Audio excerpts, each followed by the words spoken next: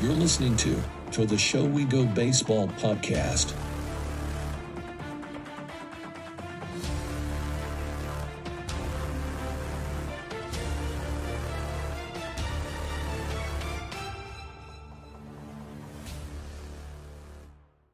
Where's your favorite place to golf? If you could pick one course or one place to go.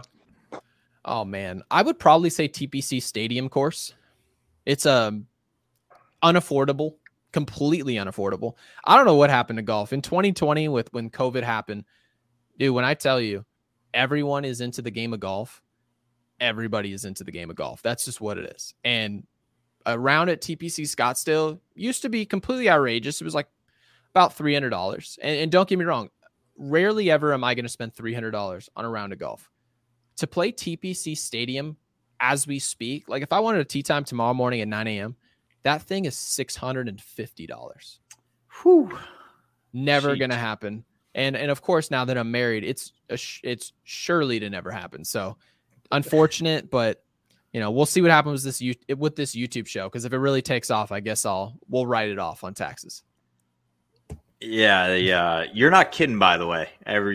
Golf has absolutely exploded. I even found myself waking up at 3 a.m. to watch the Ryder Cup because it was over in Europe. So I was kind of just like, what happened to me? I used to not be like that, but it's amazing, man. And I don't know if you can give it away or not, but will you be heading towards Florida, Arizona, maybe more Florida for spring training time when all those guys are going to be golfing quite a bit? Yeah, so Florida, definitely Florida, and I mean that was our plan. We actually have a couple cool collaborations that are going to be coming in down the road. Like we actually have a foursome. It's going to be myself, my partner, and then it'll be Ken Griffey Jr. and Grant Horvat. So we just have a couple people. Yeah, and of course. It's all about just like meeting people and getting an opportunity to collaborate, because when you do that, everyone always looks at podcasting and every field as a competition. And I don't see it that way.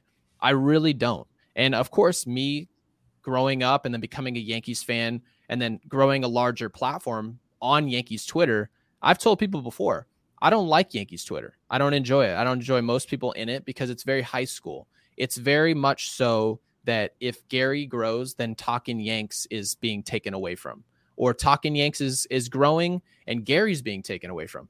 I don't see it that way. I see it in a world where everyone can eat because you're basically fighting for the scraps. That's just the way it is. There's so many eyeballs to go around that you don't need to take anyone's audience to grow. And so once I started to look at it like that and stop being so bitter about who's being successful, who's sinking or swimming, it's made it a lot easier to almost reach out and to make these people normal.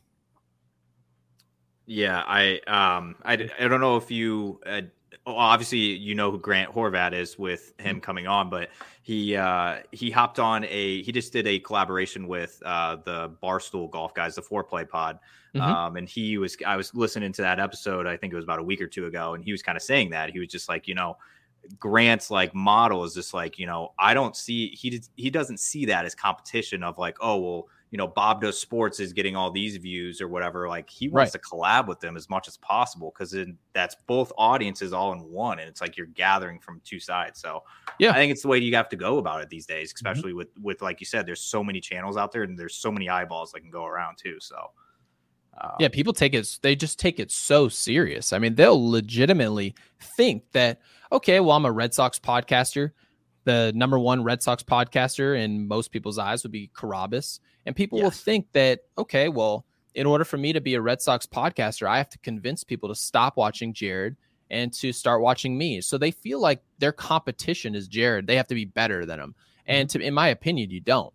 You can end up being bigger just by doing what you do. And people just don't see it that way. We haven't gotten to that place, and I probably blame social media for that. It's almost like this you versus us type of deal.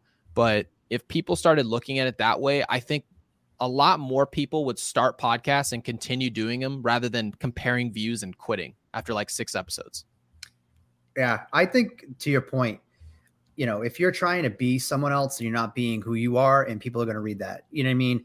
people are smart. If they can immediately tell that that's not who you are, they're just not gonna. They're not gonna follow you. They're not gonna watch you. I'm a big believer of relatability. I think that if you can have relatability to your audience, you know, like you're doing sports media, 18 to 35, maybe push it to like 40. Yeah, that's who you need to hit. And if they can't relate to you, they have to like you. But if they can't relate to you, then you're doing it wrong. You know, and even doing like we have, you know, our podcasting is not our bread and butter. You know, we do a ton of social media. We do writing. Things like that.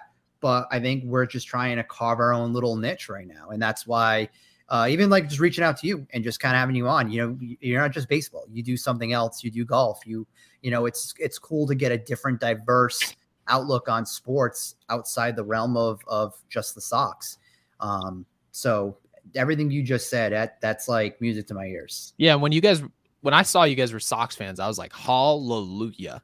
Because if you guys knew how many Yankees podcasts I hopped on, oh my gosh. So like the fact that we even dabbled in Red Sox baseball, it's like a breath of fresh air, to be quite honest with you. And just like nice to see, because usually what happens is like I hop on a Yankees podcast and they're so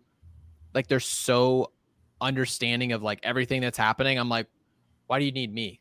Like they know, like they obviously they know all the quotes. They're like, I don't know if you saw what Brian Cashman said.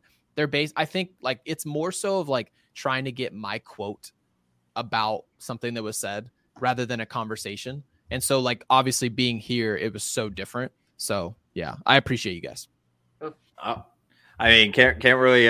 We didn't know. We were kind of like coming in. We're like, you know, do we even like talk Red Sox? Like, is he gonna like, absolutely hate this or like? Yeah, I said to the guys, I'm like, I'm not bringing up Sox. You know, look, we're gonna keep it Yankees. We'll talk whatever. He brings up Sox, we'll bring it up. I think it's it's cool to get that outside perspective, you know, and just kind of talk. We've been talking Red Sox for the last, I think I've been blogging now 4 years, but we've been hardcore now recording for about a year. And it's just like, I hate the Yankees. I grew up despising the New York Yankees, but I kind of want to talk some Yankees baseball. And we got to do that today. So, yeah. And right now we're both just butt cheeks. The Red Sox and Yankees are just not, they're not where they need to be. I wouldn't say the Yankees are a bad baseball team. I would just say in relation to where the expectations should be, they're terrible. They're just a mediocre baseball team. Given what they're paying, they're bad. And obviously I want the Red Sox to be good and I want to beat them in the end. I don't want to see the Houston Astros be our rival. I don't want to see the Astros being this team that, okay, if we want to win the World Series, we got to beat them. I understand the Astros have been there, they've done it, and they're a consistent juggernaut. I got it. But it's not the same as Yankees Red Sox. It never will be. And the whole Altuve thing, to me, it's run its course. That whole cheating scandal, I've seen enough of it. Yankees Red Sox is forever. You guys need to be good, but not great, and we need to be great. That's just how I like to see it. I'm sure you guys feel the same way.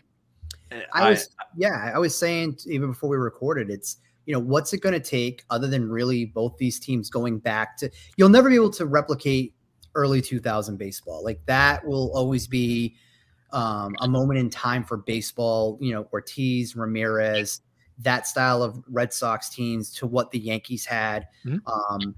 Obviously what we saw in 04, 03, that just crushing heartbreak. What happened in 04? Yeah, they won some big. What happened in 03? Well, that 03 to me, you know, that's my Bucky Dent moment. I'm not old enough to handle the Bucky Dent piece. I wasn't around for that. But even, you know, I remember the ALCS when Jose Offerman was playing second base and there was the phantom tag to Chuck Knobloch and just, I want to see the Red Sox and Yankees baseball get back to the level of just where it's not a rivalry between the fan base. I want to see that passion on that baseball field. And we just haven't had that in such a long time. And baseball needs that, but these two franchise needs that. Yeah. And believe it or not, it starts with the front office. And part of the reason why you saw Red Sox fans showing up and booing in droves is because Red Sox fans don't know what the path is. They are not told what's happening. They don't know if they're going to be aggressive. Is Shohei Ohtani on the table? Is he not? Is Juan Soto on the table? Is he not? No one has a clue. The Red Sox can come out and drop $425 million on Ohtani tomorrow. It could happen. Like legitimately, Red Sox fans are talking about it actually more than we are. That's how much it could happen. And New Balance, actually, I believe they're founded in Boston. I think their headquarters is there. So it makes a ton of sense from Ohtani's point of view. But the reason it doesn't is because the Red Sox aren't winning. That's essentially the only reason why you can say that Ohtani wouldn't consider Boston, maybe the East Coast thing. But I don't know. It's just tough because if the Red Sox ultimately decided, okay, this is the year we're going for, or we'll let you know this is not, next year is.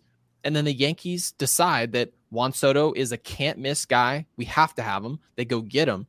The Yankees sign Juan Soto. I assume we'll see Yankees-Red Sox again in the next 3 years. That's my assumption. So the first step, I guess, is Juan Soto. And if that happens, phenomenal. If not, I guess I'll see you guys on the podcast next year where we're both talking about 80-win teams.